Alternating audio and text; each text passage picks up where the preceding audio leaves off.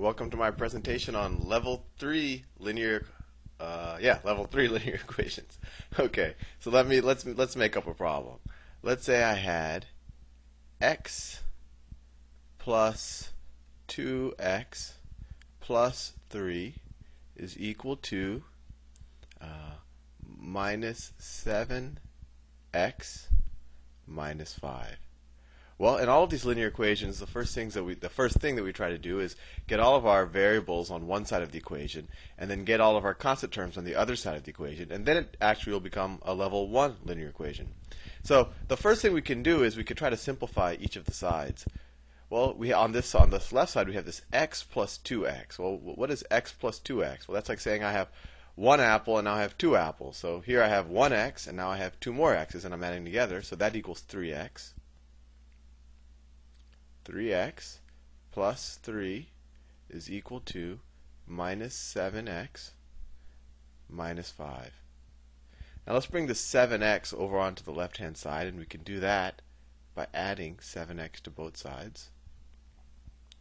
7x. Just as a review, we're adding the opposite, so it's negative 7x, so we add 7x, so that's why. And we do that because on the right side, these two will cancel.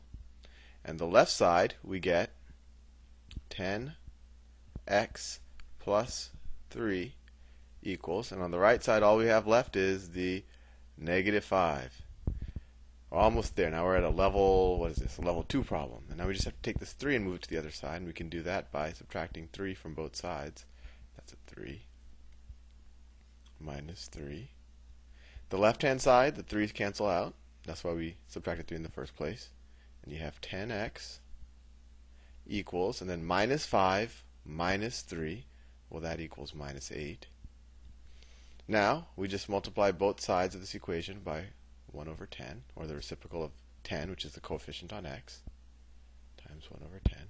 You could also, some people will say, well, we're just dividing both sides by 10, which is essentially what you're doing. If you divide by 10, that's the same thing as multiplying by 1 over 10. Well, anyway, the left-hand side, 1 over 10 times 10, well, that equals 1. So we're just left with x equals negative 8 over 10. And that can be reduced further. They both share the common factor 2. So you divide by 2. So it's minus 4 over 5. I think that's right, assuming that I didn't make any careless mistakes. Let's do another problem. Let's say I had 5, that's a 5, x minus 3 minus 7x equals x plus 8. And in general, if you want to work this out before I give you how I do it, now's a good time to actually pause the video, and you could try to work it out and then play it again and see what I have to say about it. But assuming you want to hear it, let me go and do it.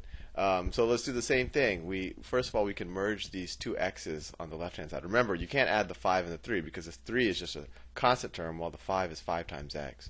But the 5 times x and the negative 7 times x you can merge. So 5, you just add the coefficient. So it's 5 and negative 7. So that becomes negative 2x minus 3 is equal to x plus 8. Now, if we want to take this x that's on the right-hand side and put it over the left-hand side, we just subtract x from both sides.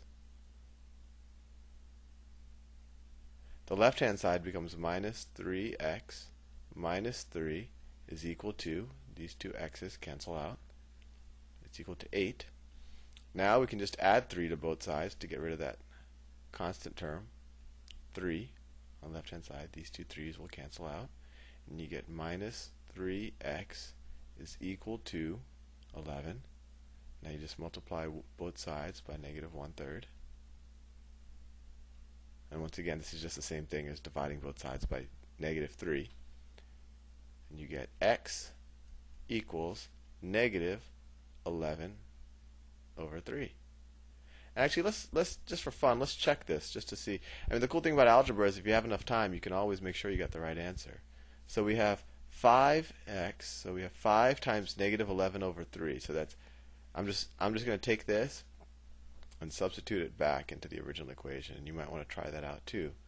So you have minus 55 over 3. That's just 5 times negative 11 over 3. That's a 3. Minus 3. And what's 3? 3 could also be written as minus 9 over 3. I'm skipping some steps, but I think you know your fraction's pretty good by this point, so that's minus 9 over 3.